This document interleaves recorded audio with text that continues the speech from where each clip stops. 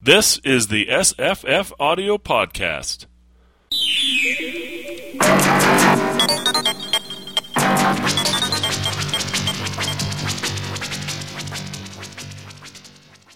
Today's podcast is a reading of Dracula's Guest by Bram Stoker. It's read by Robert White. It comes to us from LibriVox. It runs 30 minutes, and we will be discussing it afterwards. Dracula's Guest by Bram Stoker. Recording by Robert White. When we started for our drive, the sun was shining brightly on Munich, and the air was full of the joyousness of early summer.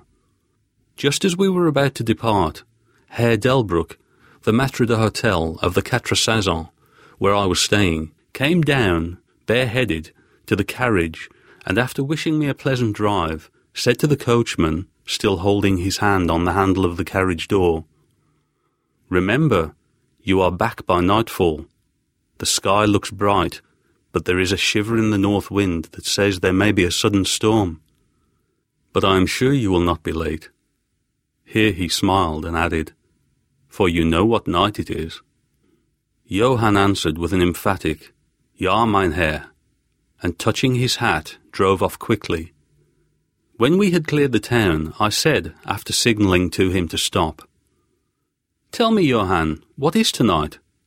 He crossed himself as he answered laconically, "Walpurgisnacht." Then he took out his watch, a great, old-fashioned German silver thing as big as a turnip, and looked at it, with his eyebrows gathered together and a little impatient shrug of his shoulders. I realized that this was his way of respectfully protesting against the unnecessary delay, and sank back in the carriage, merely motioning him to proceed. He started off rapidly, as if to make up for lost time. Every now and then the horses seemed to throw up their heads and sniff the air suspiciously. On such occasions I often looked round in alarm. The road was pretty bleak, for we were traversing a sort of high, wind-swept plateau. As we drove, I saw a road that looked but little used, and which seemed to dip through a little winding valley. It looked so inviting that even at the risk of offending him, I called Johann to stop, and when he had pulled up, I told him I would like to drive down that road. He made all sorts of excuses and frequently crossed himself as he spoke. This somewhat piqued my curiosity, so I asked him various questions. He answered fencingly and repeated, looking at his watch in protest. Finally I said, "Well, Johann, I want to go down this road. I shall not ask you to come unless you like. But tell me why you do not like to go. That is all I ask." For answer he seemed to throw himself off the box, so quickly did he reach the ground. Then he stretched out his hands appealingly to me and implored me not to go. There was just enough of English mixed with the German for me to understand the drift of his talk. He seemed always just about to tell me something, the very idea of which evidently frightened him, but each time he pulled himself up, saying, as he crossed himself, "Walpurgisnacht." I tried to argue with him, but it was difficult to argue with a man when I did not know his language. The advantage certainly rested with him, for although he began to speak in English, of a very crude and broken kind, he always got excited and broke into his native tongue, and every time he did so, he looked at his watch. Then the horses became restless and sniffed the air. At this he grew very pale, and looking around in a frightened way, he suddenly jumped forward, took them by the bridles, and led them on some 20 feet. I followed and asked why he had done this. For answer he crossed himself and pointed to the spot we had left, and drew his carriage in the direction of the other road, indicating across, and said, first in German, then in English, "Buried him what killed themselves." I remembered the old custom of burying suicides at the crossroads. "Ah, I see, a suicide. How interesting." But for the life of me, I could not make out why the horses were frightened. Whilst we were talking, we heard a sort of sound between a yelp and a bark. It was far away, but the horses got very restless, and it took Johann all his time to quiet them. He was pale, and said, "It sounds like a wolf." But yet there are no wolves here now. No? I said, questioning him. Isn't it long since the wolves were so near the city? Long, long, he answered. In the spring and summer, but with the snow the wolves have been here not so long. While he was petting the horses and trying to quiet them, the dark clouds drifted rapidly across the sky. The sunshine passed away, and a breath of cold wind seemed to drift past us. It was only a breath, however, and more in the nature of a warning than a fact, for the sun came out brightly again. Johann looked under his lifted hand at the horizon and said, "The storm of snow, he comes before long time." Then he looked at his watch again, and, straight away holding his reins firmly, for the horses were still pawing the ground restlessly and shaking their heads, he climbed to his box, as though the time had come for proceeding on our journey. I felt a little obstinate and did not at once get into the carriage. "Tell me," I said, "about this place where the road leads," and I pointed down. Again he crossed himself and mumbled a prayer before he answered. "It is unholy." "What is unholy?" I inquired. "The village." "Then there is a village?" No one lives there. Hundreds of years." My curiosity was piqued. "But you said there was a village." "There was." "Where is it now?" Whereupon he burst out into a long story in German and English, so mixed up that I could not quite understand exactly what he said. But roughly I gathered that long ago, hundreds of years, men had died there and been buried in their graves, and sounds were heard under the clay. And when the graves were opened, men and women were found rosy with life, and their mouths red with blood. And so, in haste to save their lives, aye, and their souls, and here he crossed himself, those who were left fled away to other places, where the living lived, and the dead were dead, and not something. He was evidently afraid to speak the last words. As he proceeded with his narration, he grew more and more excited. It seemed as if imagination had got hold of him, and he ended in a perfect paroxysm of fear, white-faced, perspiring, trembling and looking round him, as if expecting that some dreadful presence would manifest itself there in the bright sunshine on the open plain. Finally, in an agony of desperation, he cried, "Walpurgisnacht!" and pointed to the carriage for me to get in. All my English blood rose at this, and standing back I said, "You're afraid, Johann, you're afraid. Go home. I shall return alone. The walk will do me good." The carriage door was open. I took from the seat my oak walking stick, which I always carry on my holiday excursions, and closed the door, pointing back to Munich, and said, "Go home, Johann. Walpurgisnacht doesn't concern Englishmen." The horses were now more restive than ever, and Johann was trying to hold them in, while excitedly imploring me not to do anything so foolish. I pitied the poor fellow. He was deeply in earnest, but all the same I could not help laughing. His English was quite gone now. In his anxiety he had forgotten that his only means of making me understand was to talk my language, so he jabbered away in his native German. It began to be a little tedious. After giving the direction, home, I turned to go down the crossroad into the valley. With a despairing gesture, Johann turned his horses towards Munich. I leaned on my stick and looked after him. He went slowly along the road for a while. Then there came over the crest of the hill a man, tall and thin. I could see so much in the distance. When he drew near the horses, they began to jump and kick about, then to scream with terror. Johann could not hold them in. They bolted down the road, running away madly. I watched them out of sight, then looked for the stranger, but I found that he, too, was gone. With a light heart I turned down the side road through the deepening valley to which Johann had objected. There was not the slightest reason that I could see for his objection, and I dare say I tramped for a couple of hours without thinking of time or distance, and certainly without seeing a person or a house. So far as the place was concerned, it was desolation itself. But I did not notice this particularly till, on turning a bend in the road, I came upon a scattered fringe of wood. Then I recognized that I had been impressed unconsciously by the desolation of the region through which I had passed. I sat down to rest myself and began to look around. It struck me that it was considerably colder than it had been at the commencement of my walk. A sort of sighing sound seemed to be around me, with, now and then, high overhead, a sort of muffled roar. Looking upwards, I noticed that great thick clouds were drifting rapidly across the sky from north to south at a great height. There were signs of coming storm in some lofty stratum of the air. I was a little chilly, and thinking that it was the sitting still after the exercise of walking, I resumed my journey. The ground I passed over was now much more picturesque. There were no striking objects that the eye might single out, but in all there was a charm of beauty. I took little heed of time, and it was only when the deepening twilight forced itself upon me that I began to think of how I should find my way home. The brightness of the day had gone. The air was cold, and the drifting of clouds high overhead was more marked. They were accompanied by a sort of far-away rushing sound, through which seemed to come, at intervals, that mysterious cry which the driver had said came from a wolf. For a while I hesitated. I had said I would see the deserted village.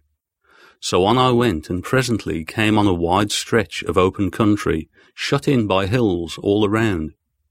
Their sides were covered with trees, which spread down to the plain, dotting, in clumps, the gentler slopes and hollows which showed here and there. I followed with my eye the winding of the road, and saw that it curved close to one of the densest of these clumps, and was lost behind it. As I looked, there came a cold shiver in the air, and the snow began to fall. I thought of the miles and miles of bleak country I had passed, and then hurried on to seek the shelter of the wood in front. Darker and darker grew the sky, and faster and heavier fell the snow, till the earth before and around me was a glistening white carpet, the further edge of which was lost in misty vagueness.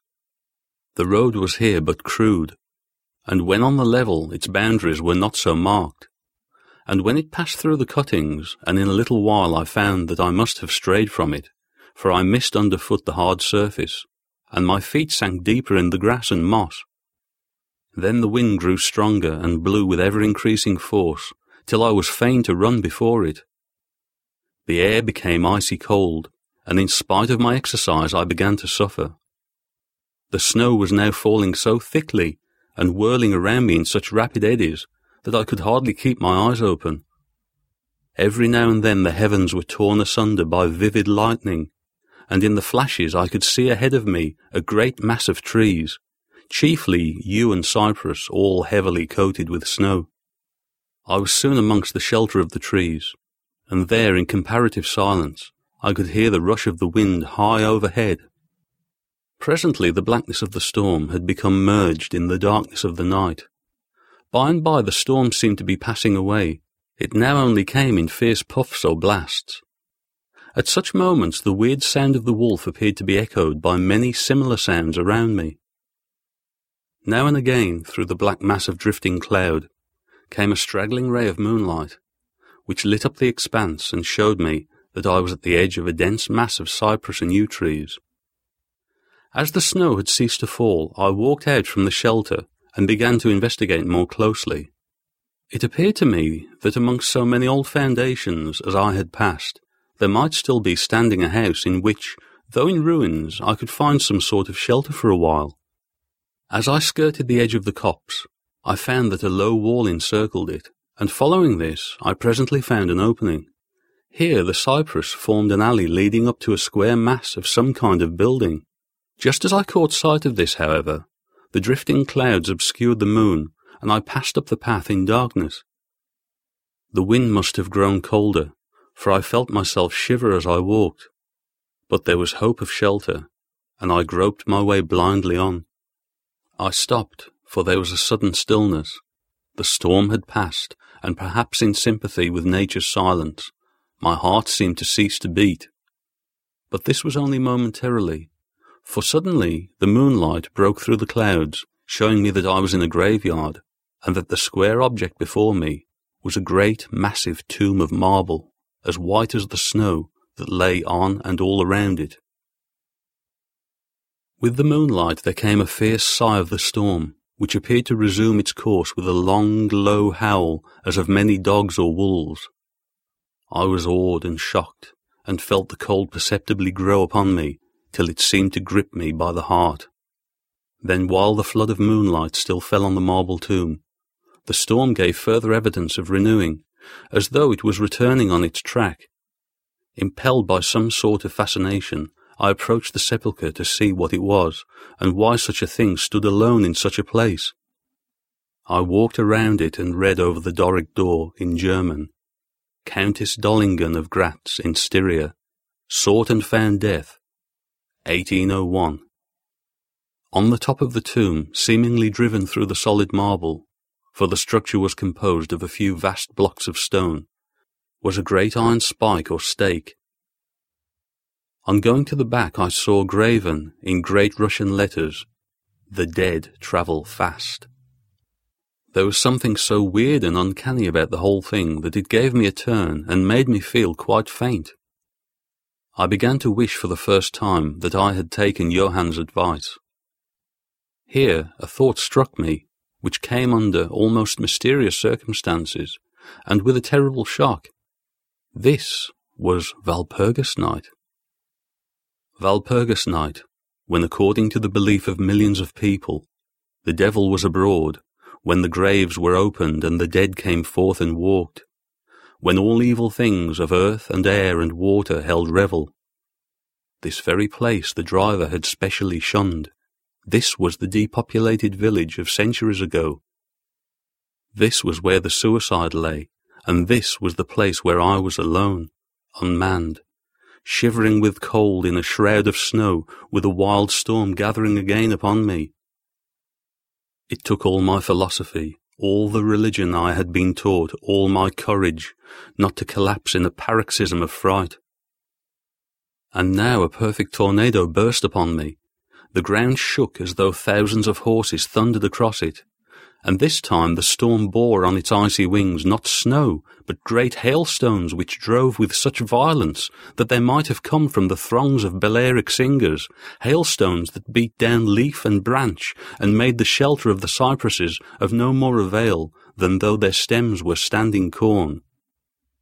At the first I had rushed to the nearest tree, but I was soon fain to leave it and seek the only spot that seemed to afford refuge, the deep Doric doorway of the marble tomb.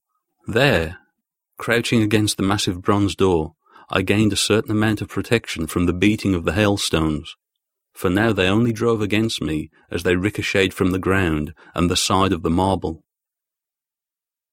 As I leaned against the door, it moved slightly and opened inwards. The shelter of even a tomb was welcome in that pitiless tempest, and I was about to enter it when there came a flash of forked lightning that lit up the whole expanse of the heavens. In the instant, as I am a living man, I saw, as my eyes were turned into the darkness of the tomb, a beautiful woman, with rounded cheeks and red lips, seemingly sleeping on a bier. As the thunder broke overhead, I was grasped as by the hand of a giant and hurled out into the storm. The whole thing was so sudden that before I could realize the shock, moral as well as physical, I found the hailstones beating me down. At the same time, I had a strange, dominating feeling that I was not alone. I looked towards the tomb. Just then there came another blinding flash, which seemed to strike the iron stake that surmounted the tomb and to pour through to the earth, blasting and crumbling the marble as in a burst of flame. The dead woman rose for a moment of agony while she was lapped in the flame, and her bitter scream of pain was drowned in the thunder crash. The last thing I heard was this mingling of dreadful sound, as again I was seized in the giant grasp and dragged away, while the hailstones beat on me and the air around seemed reverberant with the howling of wolves.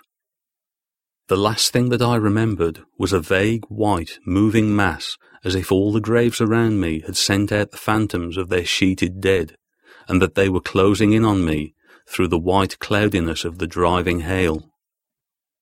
Gradually there came a sort of vague beginning of consciousness, then a sense of weariness that was dreadful. For a time I remembered nothing, but slowly my senses returned.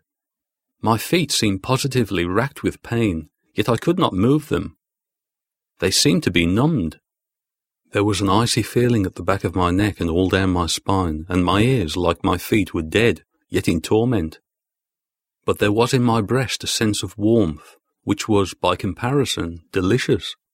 It was a nightmare, a physical nightmare, if one may use such an expression, for some heavy weight on my chest made it difficult for me to breathe. This period of semi-lethargy seemed to remain a long time, and as it faded away I must have slept or swooned.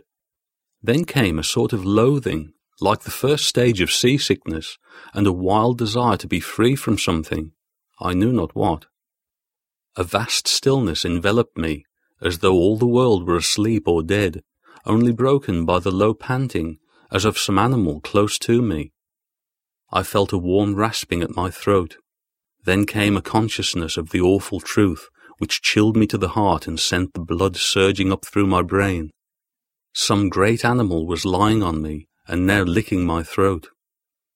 I feared to stir, but some instinct of prudence bade me lie still. But the brute seemed to realize that there was now some change in me, for it raised its head. Through my eyelashes I saw above me the two great, flaming eyes of a gigantic wolf. Its sharp, white teeth gleamed in the gaping red mouth, and I could feel its hot breath fierce and acrid upon me.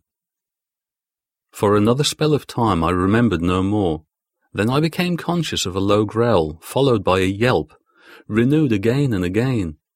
Then, seemingly very far away, I heard a "Halloa! Halloa!" as of many voices calling in unison. Cautiously I raised my head and looked in the direction whence the sound came. But the cemetery blocked my view. The wolf still continued to yelp in a strange way, and a red glare began to move around the grove of cypresses, as though following the sound. As the voices drew closer, the wolf yelped faster and louder. I feared to make either sound or motion. Nearer came the red glow over the white pall which stretched into the darkness around me. Then all at once from beyond the trees there came at a trot a troop of horsemen bearing torches. The wolf rose from my breast and made for the cemetery. I saw one of the horsemen, soldiers by their caps and long military cloaks, raise his carbine and take aim. A companion knocked up his arm, and I heard the ball whiz over my head. He had evidently taken my body for that of the wolf. Another sighted the animal as it slunk away, and a shot followed. Then, at a gallop, the troop rode forward, some towards me, others following the wolf as it disappeared amongst the snow-clad cypresses. As they drew nearer, I tried to move, but was powerless, although I could see and hear all that went on around me. 2 or 3 of the soldiers jumped from their horses and knelt beside me. One of them raised my head and placed his hand over my heart. "Good news, comrades," he cried. "His heart still beats." Then some brandy was poured down my throat.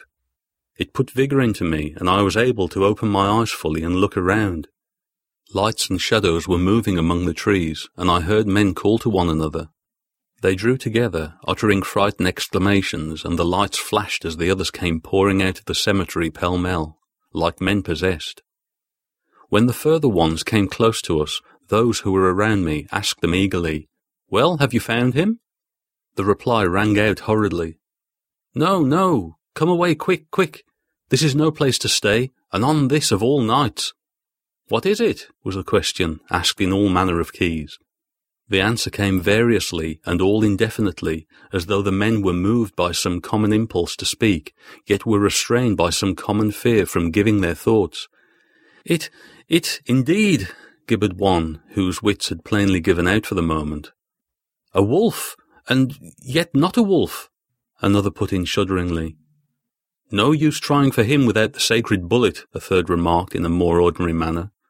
"Serve us right for coming out on this night. Truly we have earned our 1,000 marks," were the ejaculations of a fourth. "There was blood on the broken marble," another said after a pause. "The lightning never brought that there. And for him, is he safe? Look at his throat. See, comrades, the wolf has been lying on him and keeping his blood warm." The officer looked at my throat and replied, "He's all right. The skin is not pierced. What does it all mean? We should never have found him, but for the yelping of the wolf."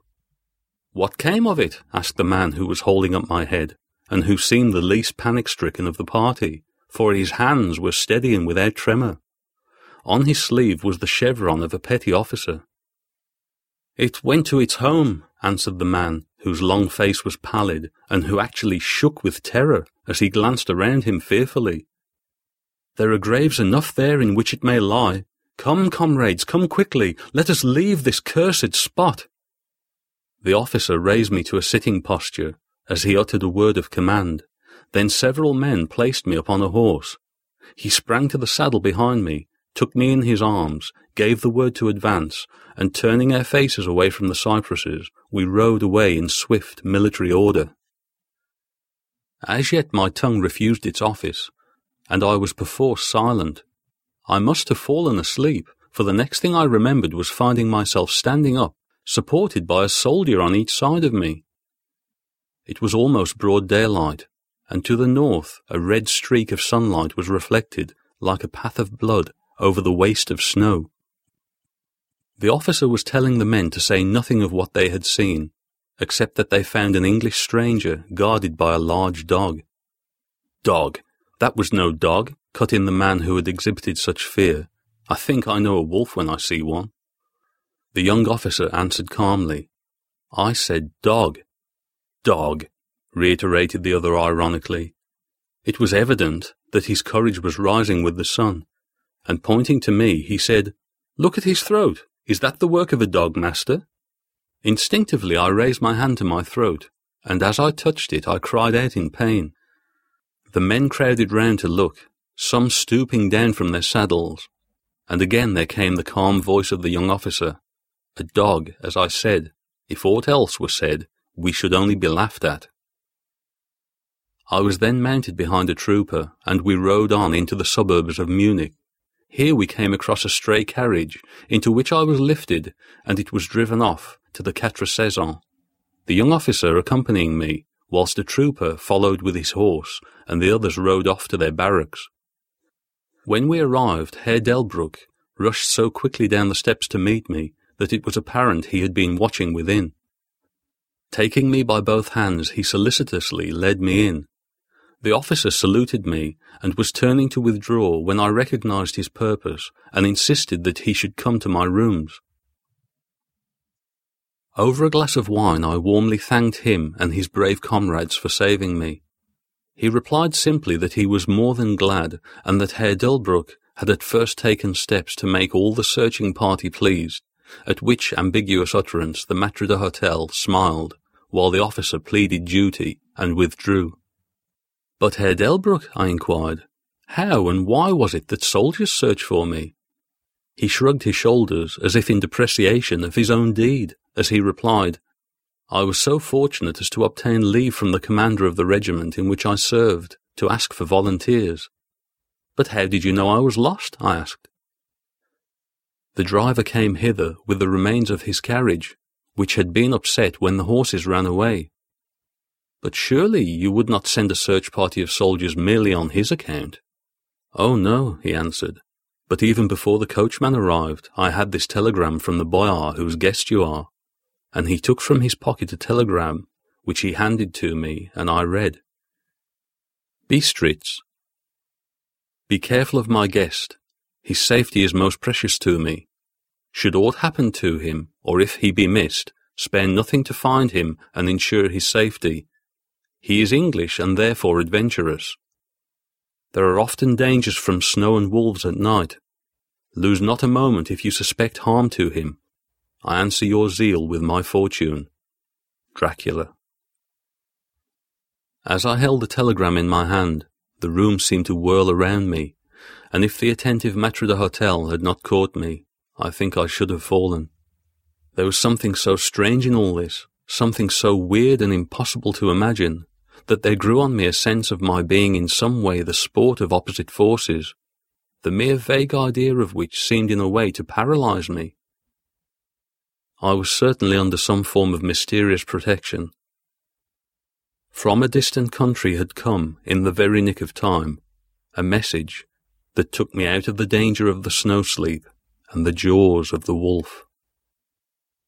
Hi, I'm Jesse. Oh, my name's John Feaster. And we are going to be discussing Dracula's Guest by Bram Stoker. First published in 1914, we're told. Yep. Dracula's Guest and Other Weird Stories. Right. But first I want to talk about our sponsor. And that is Downcast. Downcast is an app for iPhone and iPads, but it's a replacement for the podcast app or the music app on your iPhone. And it's a super customizable podcast app. It basically allows you to listen to podcasts on the go. You are able to sync your iPhone without actually hooking it up to your computer. And I use it every day. You listen to podcasts, right, John? Yes, I listen to podcasts often. I've heard of this app. What podcast do you listen to? Oh, goodness gracious. I listen to Mark Maron. I listen to Comedy Bang Bang. I listen to the HP Podcraft. I listen to SFFaudio. I'll tell you, the HP Podcraft... Oh, and thank you for the SFFaudio podcast plug. The HP Podcraft one is a subscriber only one, or do you listen to the free one? I listen to the free one when I can. Let's not go into my financial situation. So you don't have the subscription, the premium subscription for that one? No, alas, not. Well, you're missing out. But let me tell you, I had to subscribe to that one, and one of the issues I was worried about as soon as I got my Downcast app, I had to change my phone, and that meant the new iOS system. I had to change my app because the old app, the music app, used to be called the iPod app, didn't work anymore. It didn't work with podcasts anyways. It works with audiobooks still, but it's much worse than it used to be. So now, the new podcast app is, the podcast app didn't work anymore, so I had to get a new one. I looked at Downcast, and I wanted to transfer all my old podcasts over. And I thought, well, I'll do it manually because I don't know about exporting the XML. And everything worked fine. It was so smooth and perfect. But then I came to the subscriber-only one, which is you have to enter a passcode. And I'm like, oh, crap, I don't know how to do this because I type in the RSS feed and it just doesn't work. Well, I thought, okay, well, I'll contact Downcast on Twitter and see if they can fix me. About 10 seconds after I did that, I thought, well, let me just see what these buttons at the bottom do, and I figured out how you can just enter the passcode right at the bottom. It's an incredibly intuitive app, really useful, but super deep. It allows you to go down deep into modifying your customized podcast feed. So, for example, for this show, we're doing Dracula's Guest. I wanted to re-listen to HP Podcraft's version of that. They talked about it on their show, and I thought, well, I could go to my computer and sync it, but I don't need to. The Downcast app allows you to look back at other podcasts that you've had, even if they're not on your phone. You can still download them within the phone. And you can set it so that it's a show you don't want to lose. You can set it to lock so it'll always stay on your phone. And I did that this week because I didn't want to lose my spot if I fall asleep while listening. It's super handy and it's super useful. And thus ends our sponsorship. Awesome. All right. So, Dracula's Guest. You were asking me before the podcast started when I first read this. When did you first read it? I first read this sometime in the 80s, and I didn't understand it. Yeah, I can see that. I totally see that. You only know hard to understand. If they didn't mention Dracula, you wouldn't know it's Jonathan Harker. There's an argument that it's not Jonathan Harker. I actually prefer that argument. But that makes it more confusing. And if Dracula wasn't in the title, or I guess in the note at the end, you totally wouldn't know that Dracula was involved in the story, right? I found a reference from Leslie S. Klinger, who had access to Stoker's original. She says that she's certain that this was part of the original story because but she was working with the original manuscript for her book, and such as a deleted sentence of Harker commenting that his throat is still sore from the licking of the gray wolf's file-like tongue, implying that it has to have been. I think that it may be a portion of what was in the original book, but I think it was cleaned up a bit later, possibly for independent. I think it works marvelously on its own if you have Dracula in the background. You know, I quite like this story, but I like the idea that it's not Harker, that it's just somebody else. But I agree that it's probable that it was supposed to be him, even though it's unnamed. The narrator is unnamed. I mean, he's on his way to meet Dracula, right? Mm-hmm. It's called Dracula's Guest. Eventually, that guest will be Harker, right? So, all things being equal, this is Jonathan Harker. However, I like seeing this story as a special unit all its own. And I think it works incredibly well that way, as long as you've got Dracula in the background, right? And he really is in the background in this. Unless you think he's the wolf. Do you think he's the wolf? It could be. I'm assuming that this Countess Dolingen is one of the, weird sisters who he later encounters inside the castle, and who later pursue and bedevil the group that's following Dracula later. I think that possible. Yeah, I think that, and there's also a connection to Carmilla. I want to say Carmilla, but you say Carmilla. I'm sorry. It's okay, you're probably right. But I think Carmilla sounds cooler for some reason. It does. I don't know. But on the tomb, what was the name of the lady in the tomb? One moment here. Countess Dolingen of Graz. Right. And it says something about her on the tomb, saying that she's from Styria. Yes. Sought and found death. Right. Now, Styria, I wasn't familiar with it until I looked it up with regards to Carmilla / Carmilla, and that's by J. Sheridan LaFanu. LaFanu, I guess it is. And, LaFanu, yes. Or Sheridan LaFanu. LaFanu, yeah. We'll never know how he pronounced it. Yeah, that's true. Probably not. Carmilla is set in Styria, which is a province of Austria. I assume near the border with more Draculish lands. I could not say for sure, but I think that was a connection, maybe a shout out by Stoker, don't you think? Yes, an homage. Yes. Which is what we used to call shout outs. Yeah, that's what they called it, or an allusion. Is what I tell my students to call them. Don't call them shout-outs. Even better. Yeah. So I thought that was nice, and there's some striking images. This is a very well-written short story, I think. Mm-hmm. A little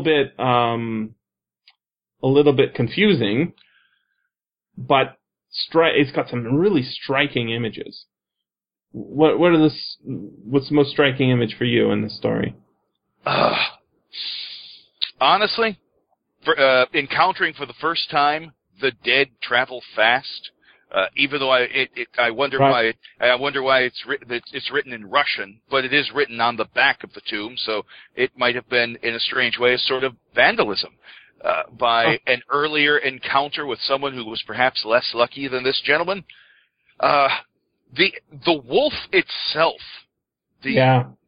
of course the ladies are there, but the wolf itself, for me, dominates my mental image of the story. So visceral, right? Mm-hmm. I mean, you can almost feel the licking happening. A wolf, and yet not a wolf. Yeah. I'm also struck, not metaphorically, by the spike sticking out of the top of the tomb.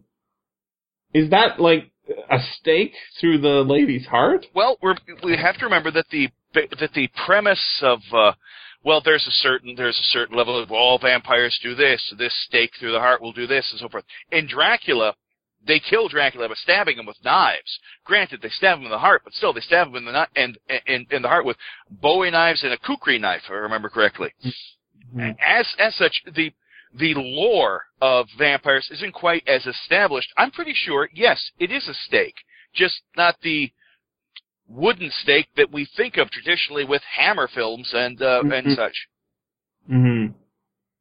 I think we're going to do Carmilla as a show itself later Carmilla. on. It sounds so European. I like it better, Carmilla. We're going to do Carmilla later on.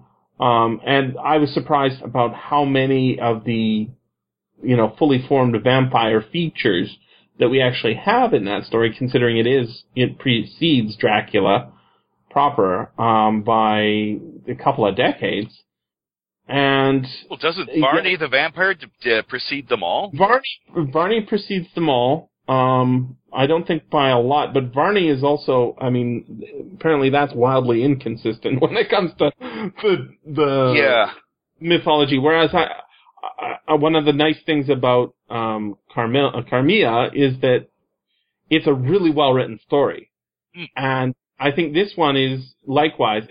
It's an incredible amount of things happen, with very little action.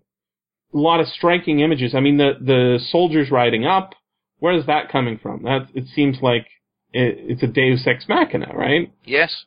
And then yet later on, it's not. And we've got a figure on the road, who we think is Dracula. Is that right? Mm-hmm. Well, we assume that the wolf is Dracula too, don't we? Yeah.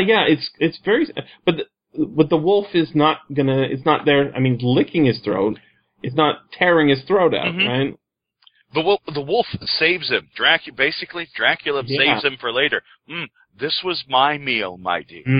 Tasty. Yes. He's just getting a whiff before the... But see, he doesn't even really want to kill Harker, right? No, he needs Harker. But why does he keep... this is not in Dracula's Guest. It's in Dracula's... just regular Dracula. But why does he keep Harker there long after the business is concluded? Is he like fattening him up for a later meal, or? I always felt that he was, though it's not really explicitly said, I always felt he was observing him, perhaps trying to get down his mannerisms. Surely he couldn't act like an Englishman. I don't think that Dracula, we don't really spend much time in Dracula getting to know Dracula in England. Rather, we encounter other people who've encountered Dracula. But perhaps he wishes to know the proper things to do. He doesn't want to do something like a 14th century or 15th century Transylvanian nobleman would do. Right. Wallachia. The enigmatic aspect of that, I think, is also reflected in this aborted first chapter, or this short story on its own, that was an aborted chapter. What is going... So even the plot is kind of unclear. There's a guy, the unnamed narrator, is in a carriage touring the countryside? On a visit to Munich, from what I have here? Yeah. Okay, so he's on a visit to Munich, and on Walpurgis night, you have to be home by dark. That's the premise, right? Okay, but instead of going just to wherever he's going, they come to a crossroads, and the driver gets upset, saying we can't go down there. But there's no path, narrator, or go pass, and so forth. That's right. And the narrator wants to go down that way. And he says, well, if you don't want to go, I'll go myself. Why is he going down there? To advance the plot. I guess. Well, technically speaking, he's going down there because he has to go to Castle Dracula at some point in time. But he isn't quite... this is why I'm reasonably certain that portions of this have been... wouldn't have been different if they had been included in the original story. I think that this has been partially rewritten.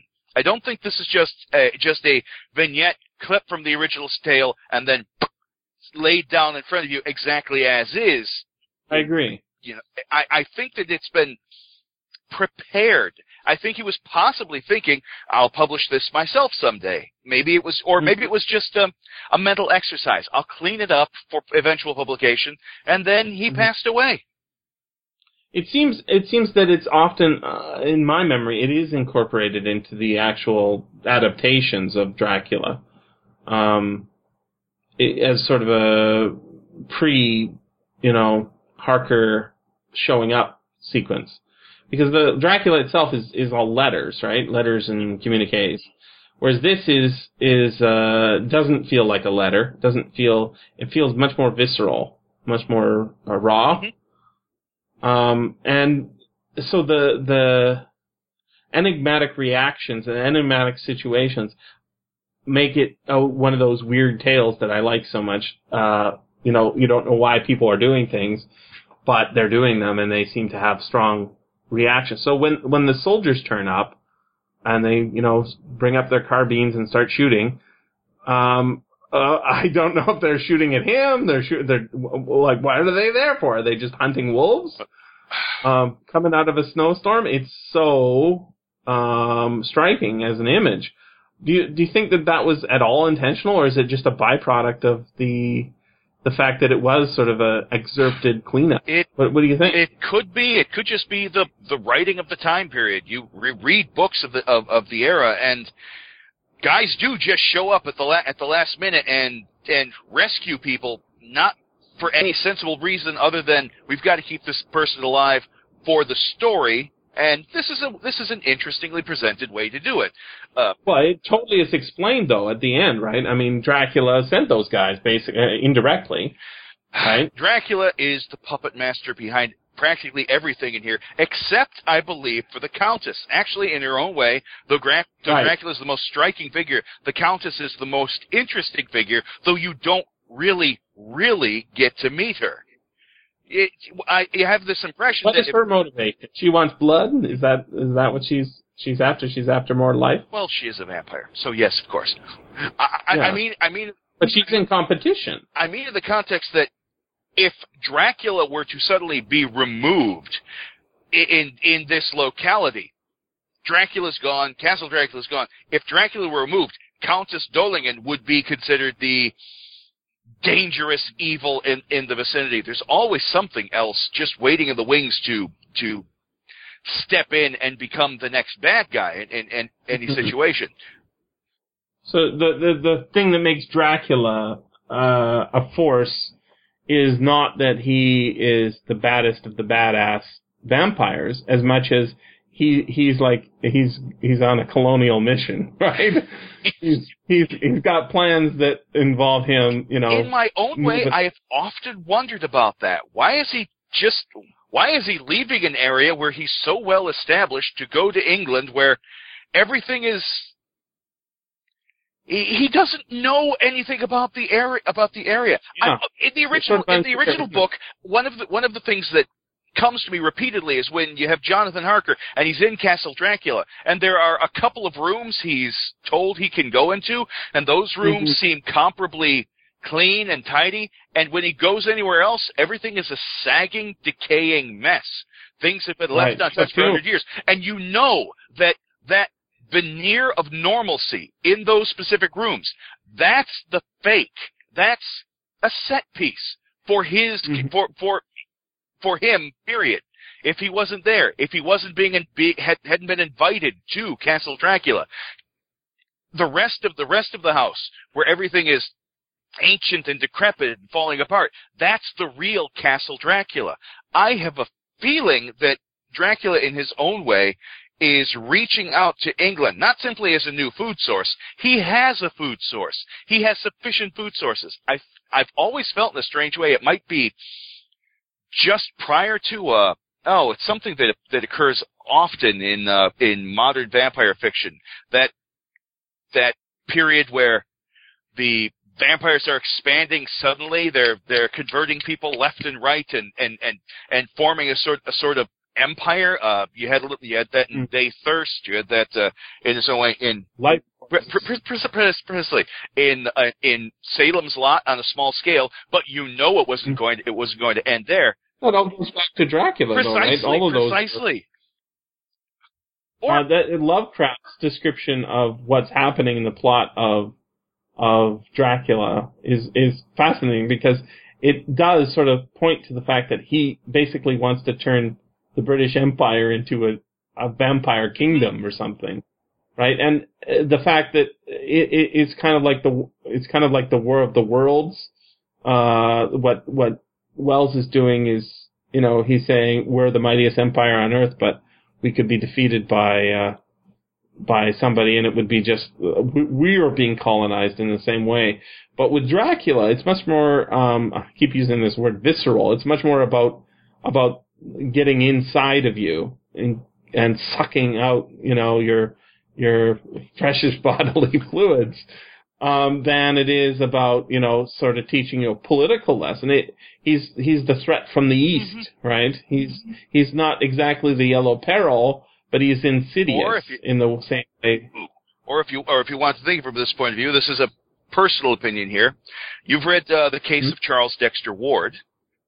I think about that story. For one thing, it's presented in a somewhat similar way, although not entirely, since our primary heroes are scholars who are stumbling around in the dark, not quite realizing that this thing from the past is coming to infect them. It's a commonly recurring subject in fiction. Period.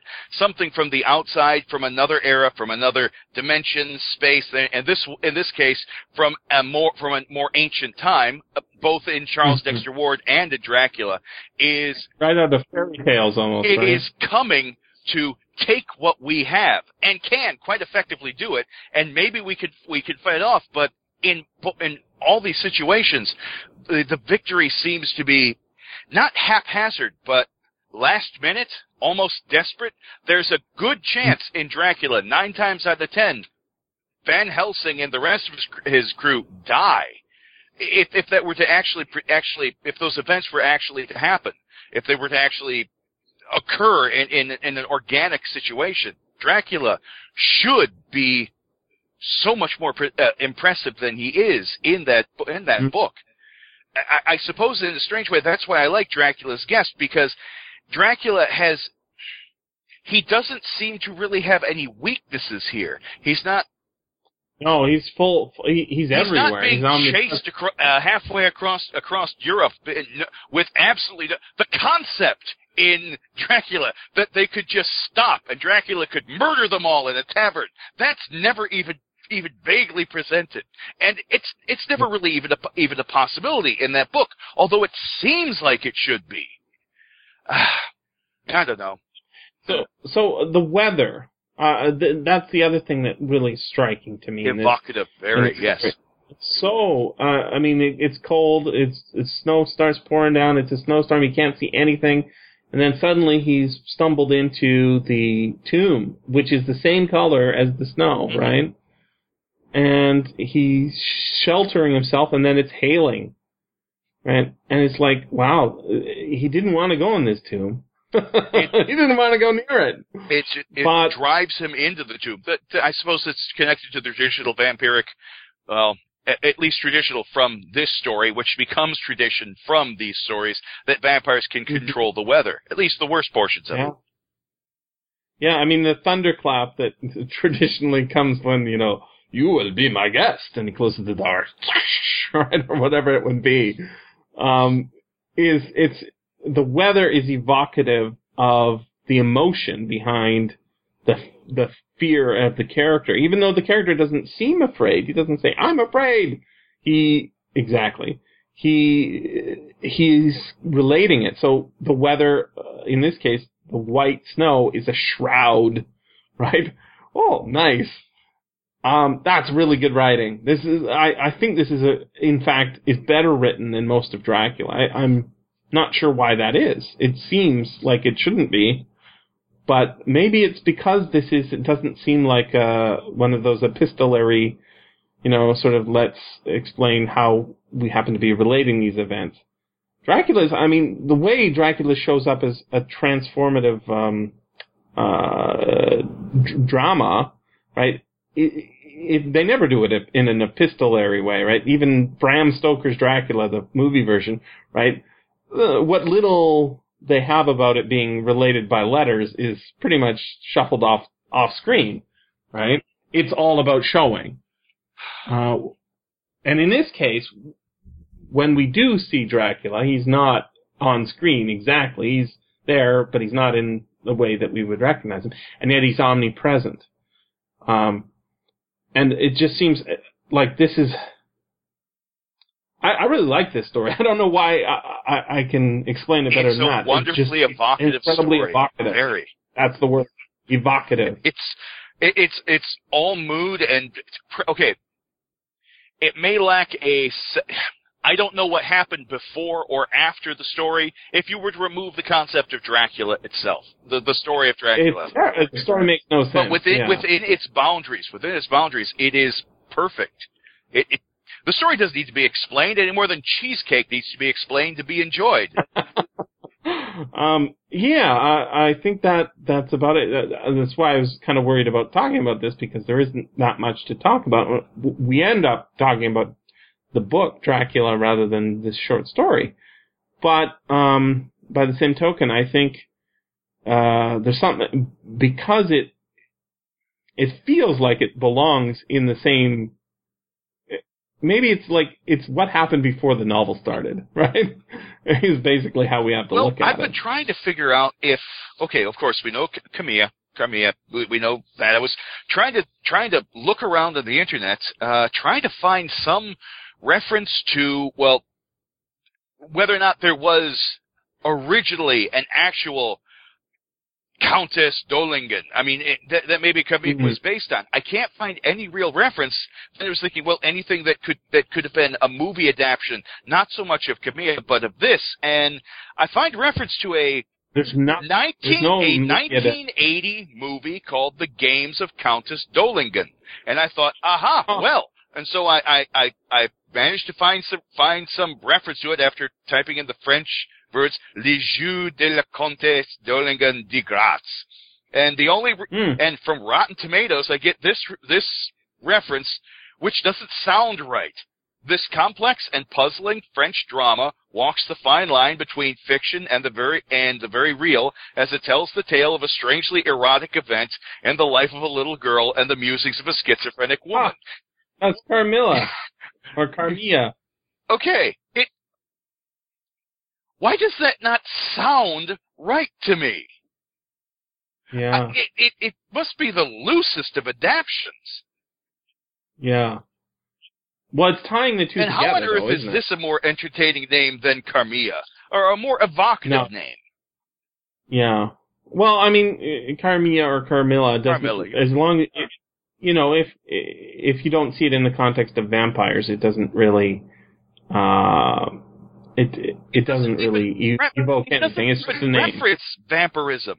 And like I said, it doesn't say horror. It's a drama. Okay. And I understand, it's not really a horror story in that context. There's tons of fiction like that. There aren't so much horror stories, but they can still be horrific. Or, at the very least, chilling. Mm-hmm. This one is chilling, in the sense that we're out in the winter. It's chilling in that you're constantly awash with his danger. He is always viscerally in trouble. He's always just shy of death. In danger of freezing to death. And he's in danger of being eaten, but he doesn't even know it. When he's rescued, even when he's rescued, it's really just he's been he's been saved from a panther by a wolf, and the wolf is still going to eat him. What's so striking is that he's almost in the position of a woman in a traditional story, right? Most of the vampirism that happens in the book proper is directed towards women, right? Lucy and the other one, Lucy Westerna, and who's the other one? Mina Harker, right? And then, of course, there's the vampiric women. But in this case, the licking of the throat is not of a woman.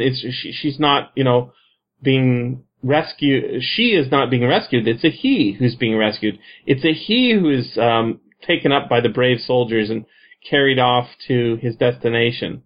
The brave soldiers coming to rescue him. It feels like a much more female situation. And the relationship between vampirism and sex it goes at least back to Carmilla, or maybe, I don't know much about Varney and sexuality, but I believe it's in there as well. I never got through Varney.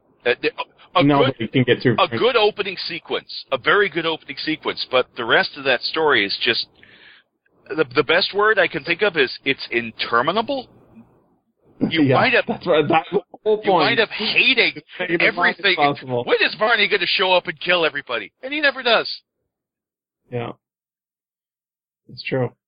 In this one, the sexuality is it seems absent. There's no he's attractive and he's not attractive because there's no guy, right? The only sensuality is in the form of the tongue of the wolf and the weather itself, right? The caress of the weather, the bed of the inside the tomb. Right? Also, we'll say one moment here. Reference the beautiful woman with rounded cheeks and red lips, seemingly asleep, sleeping on a beer, or beer buyer. I never really. I think it. Buyer, yeah. I think beer is how it's pronounced, though. Well, sleeping on a beer is going to make some people see the wrong thing. Understand. So we should pronounce it buyer. The buyer is the place where the coffin is held, or in this case, I guess, the open sarcophagus, or whatever it is. Is that it's a place in the church or the tomb where the coffin is raised up so that you can go in and observe it or kiss it or whatever you want. Put some things in it. I would have thought they. I don't know. I don't know enough about burial practices at this time or involving people this rich. Would they were very elaborate. Would they have been left on the beer forever? Or yeah, so I have a feeling when you get in there and it's a whole set piece, with everything laid out just as it is. I don't believe that prior to his appearance it was exactly like that. Waiting encounter. Yeah, so I think what's this going is on exactly? A glamour. Is that a good term? A illusion or something that's been conjured into view as part of in his own way, an undead seduction towards him. Yeah, if we go back, working backwards, right? Dracula's motivation is to get Jonathan Harker to his castle so he can get the business done, settled, and then, as you were saying, copy up some mannerisms so he can fit into high society, or at least medium society in England, so he can take over the British monarchy a la Anno Dracula, etc. Right? What is the Countess's motivation? I think it's probably, if we follow the logic, it's similar, except she's all about getting him into the tomb, not into Dracula's castle, because that's where she lives. Now, it could be that this is her area, she's got some castle of her own, but I think we can just assume that her tomb is her castle, and the way that Dracula can dress up his tomb, the Countess can dress up her tomb. I noticed they're both counts and countesses. Right? Well, Tiva's Bram Stoker. You're never going to have a working class vampire in a British novel. Everyone has to be of some level of importance because nobility is just naturally better. It's subconscious, I think, but it. Yeah. No, I mean, there's arguments. I think I was listening to Eric Rabkin talking about the difference between vampirism and werewolfism, lycanthropy, was that lycanthropy was the working class and the poor classes, fear, and vampirism is the upper class fear, right? So vampires don't tend to suck the blood, Dracula-style vampires suck the blood from people of lower classes. Well, for the sake of survivability, I suppose. I mean, he does drink the blood, I'm assuming, of all the sailors on board the ship right. and such. But it always, in that sense, it always seems to be, just consumptive. It's the equivalent of eating a Big Mac. It's just, I'm simply acquiring sustenance. There was no thought of, oh, and then I'll keep these sailors around as my undead minions. I don't think that was ever part of the case. Yeah, he barely made it to the shore. I mean, there was only one guy left. He was almost out of control in his rapacious sucking. Oh, that's such a good sequence. Sorry, you got me nostalgic for that book. That whole sequence with the captain, with the sailor, I think it's the captain, lashed to the wheel. That's such an evocative sequence. It is, and the power of the image, right? The ship being named Demeter, even though we don't know exactly, like in the same Walpurgis Night, right? You know, we know vaguely that that's not a good thing that it happens to be Walpurgis Night, right? But was it that this lady's, this countess's power is greater on this night? Is that why Dracula can transform into a wolf and not just be the children of the night are my friends? He can actually become one because it's Walpurgis Night. It's not clear. You're sneaking into what might an outsider could observe this that as well. Yeah, that could be. They could make that assumption that this is what it is. But honestly, for Bram Stoker, I think it's simply. I don't think he's so much setting down.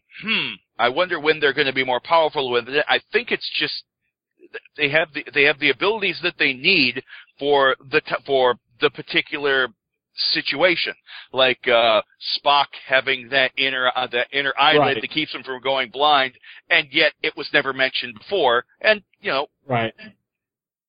never need be mentioned again. I think that's right. However, I also think that when you read these stories, Lovecraft is very much in this vein as well. When you read these stories, the villagers are always right. They're not right for the right reasons, but they're always right. Yes. Right. So in the case of the Dreams in the Witch House, right? The Catholic people who are getting the lights on the candles. Wait. And it is the Haunter of the Dark. I was going to say the Lurker of the Crypt or something like that. Yeah. Well, but what was the joke? Some reviewer back in the 30s in an issue of Weird Tales made reference to Lovecraft that practically every other story of his could be called The Thing in My Coffin. The Thing in My Coffin.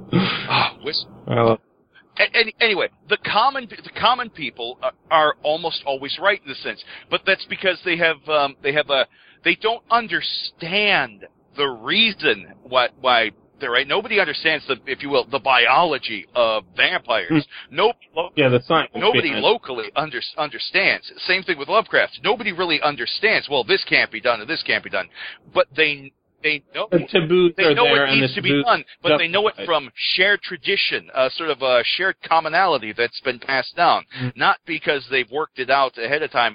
This means this and that means that, and so forth. It's a culture. Yeah, it's a culture, and because what's nice about that, because the outsider who comes in, and it's always an outsider who comes blundering into the situation, whether his name is Jonathan Harker or Charles Dexter Ward, who steps in the situation, doesn't respect this knowledge because the people who have it, in their opinion, didn't get it the right way.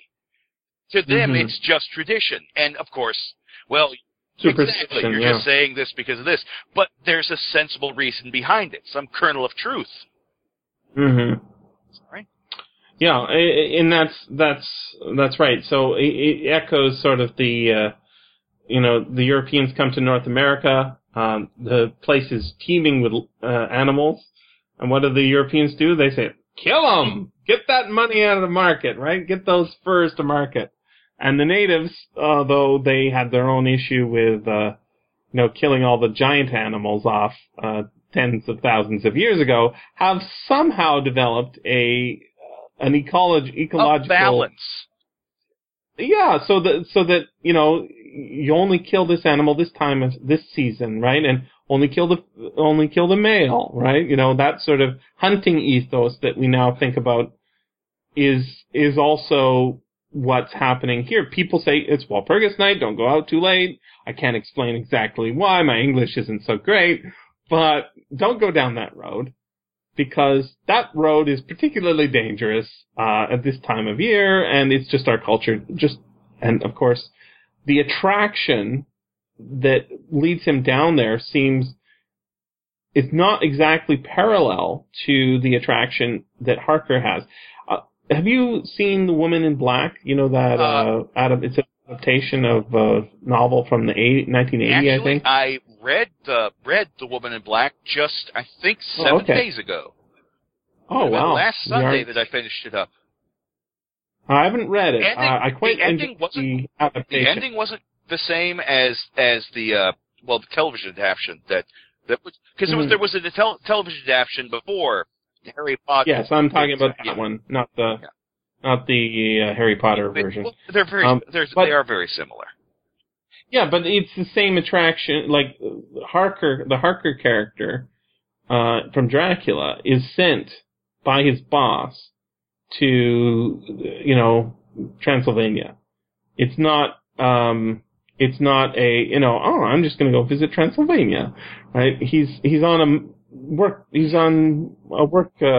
flight or whatever it is, right? In this case, our unnamed narrator, probably Jonathan Harker, is walking down the road, and he sees, or driving down the road, and then they see a crossroads, and he says, I want to go that way. And in defiance of the writer who can't explain it, he is attracted. And that does totally seem like glamour, right? But in this case, it's not the glamour of Dracula that was drawing, all the way to England, this Harker fellow. It was the glamour of this particular lady vampire. Yes. And so Dracula's, gotta correct the course here. Get him back on course. Ooh, have a little lick of his throat. I could envision animals following, just wolves, just whatever's it. I can envision thousands of tiny eyes watching Jonathan Harker as he's moving towards Castle Dracula. And the reason there's a delay here between point A and point B, I mean, Dracula doesn't just step in and take over the situation immediately, is because he has to be informed, perhaps through their eyes, as by exactly what's happening. In some way, I think Countess Dolingen, if you were going to look at it from this point of view, I think that Countess Dolingen is possibly aware that Dracula is leaving, it needs this person, and that this might actually, in some strange way, be the last move of an old chess match between these two.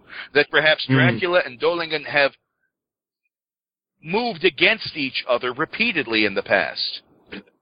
What does in that context, what does the quote, the somewhat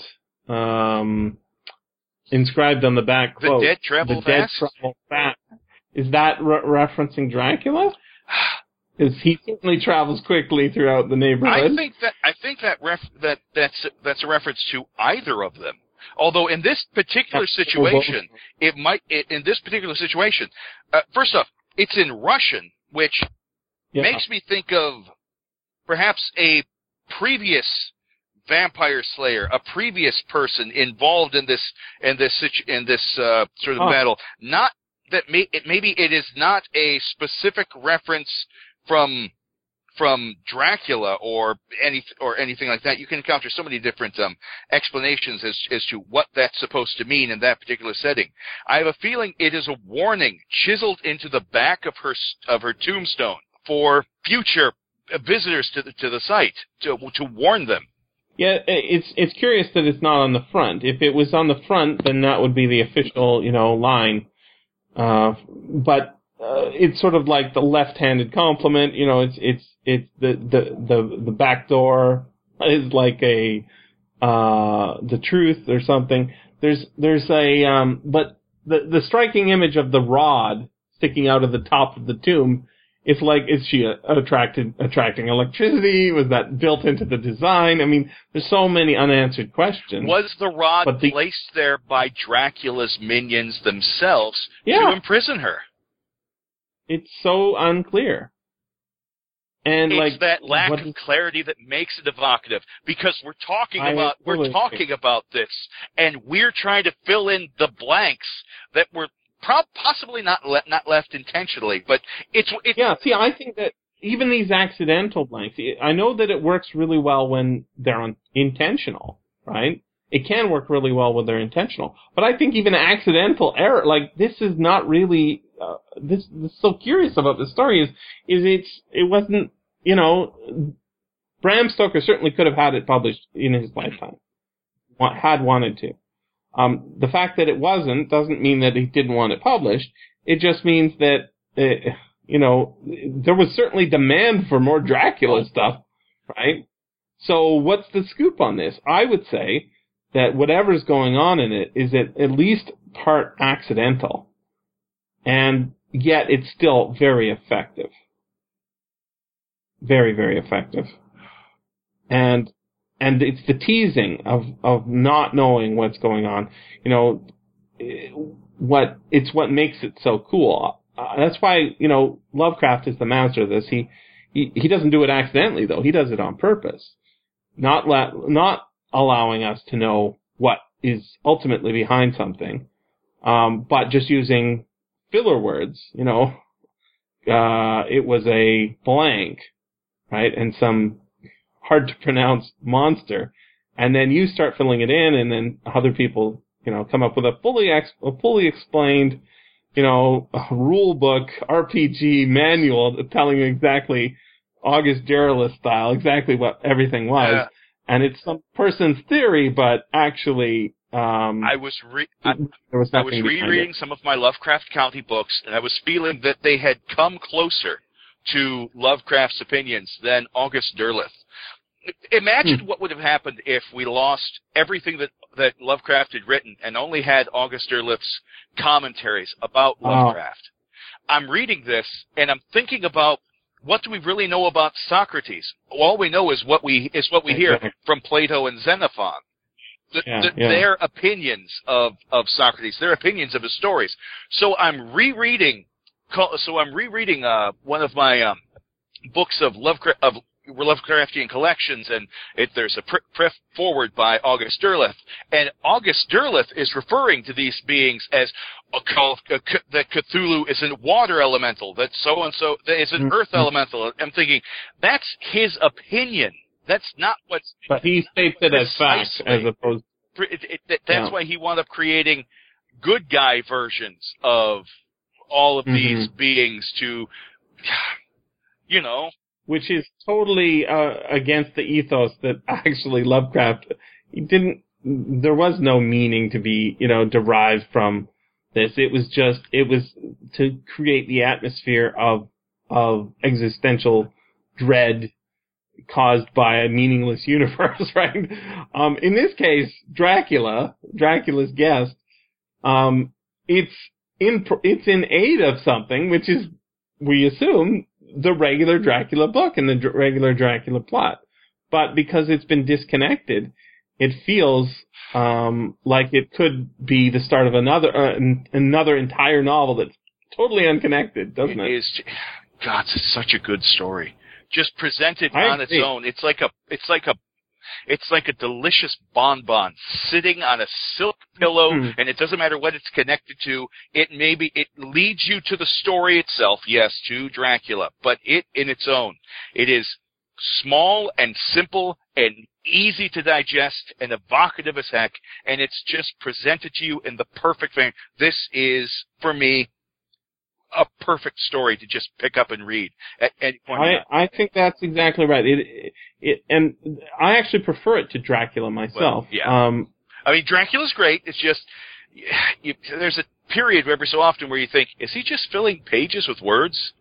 Fill pages with words? He's referring to it, but the chase scene is, well, I used the term earlier, it's interminable. Interminable. It just sort of drags on, and that an editor might have been able to help this, but que sera.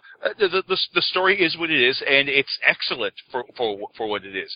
I feel the ending is a little, but I feel the same way about talking about Dracula. No, not Dracula. Right? Exactly, and particularly when you think of this as the first portion, I think that Dracula should always be, if this not published with it inserted as this is definitely part of the story, this should always be published as part of the foreword and then straight into Dracula, because this is just, oh God, this is just a beautiful, I want to read the Dracula that starts like this. That's actually the Dracula I want to read.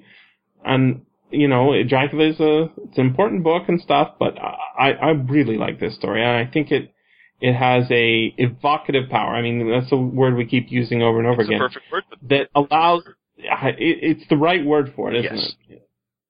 It has a power that is about the good writing.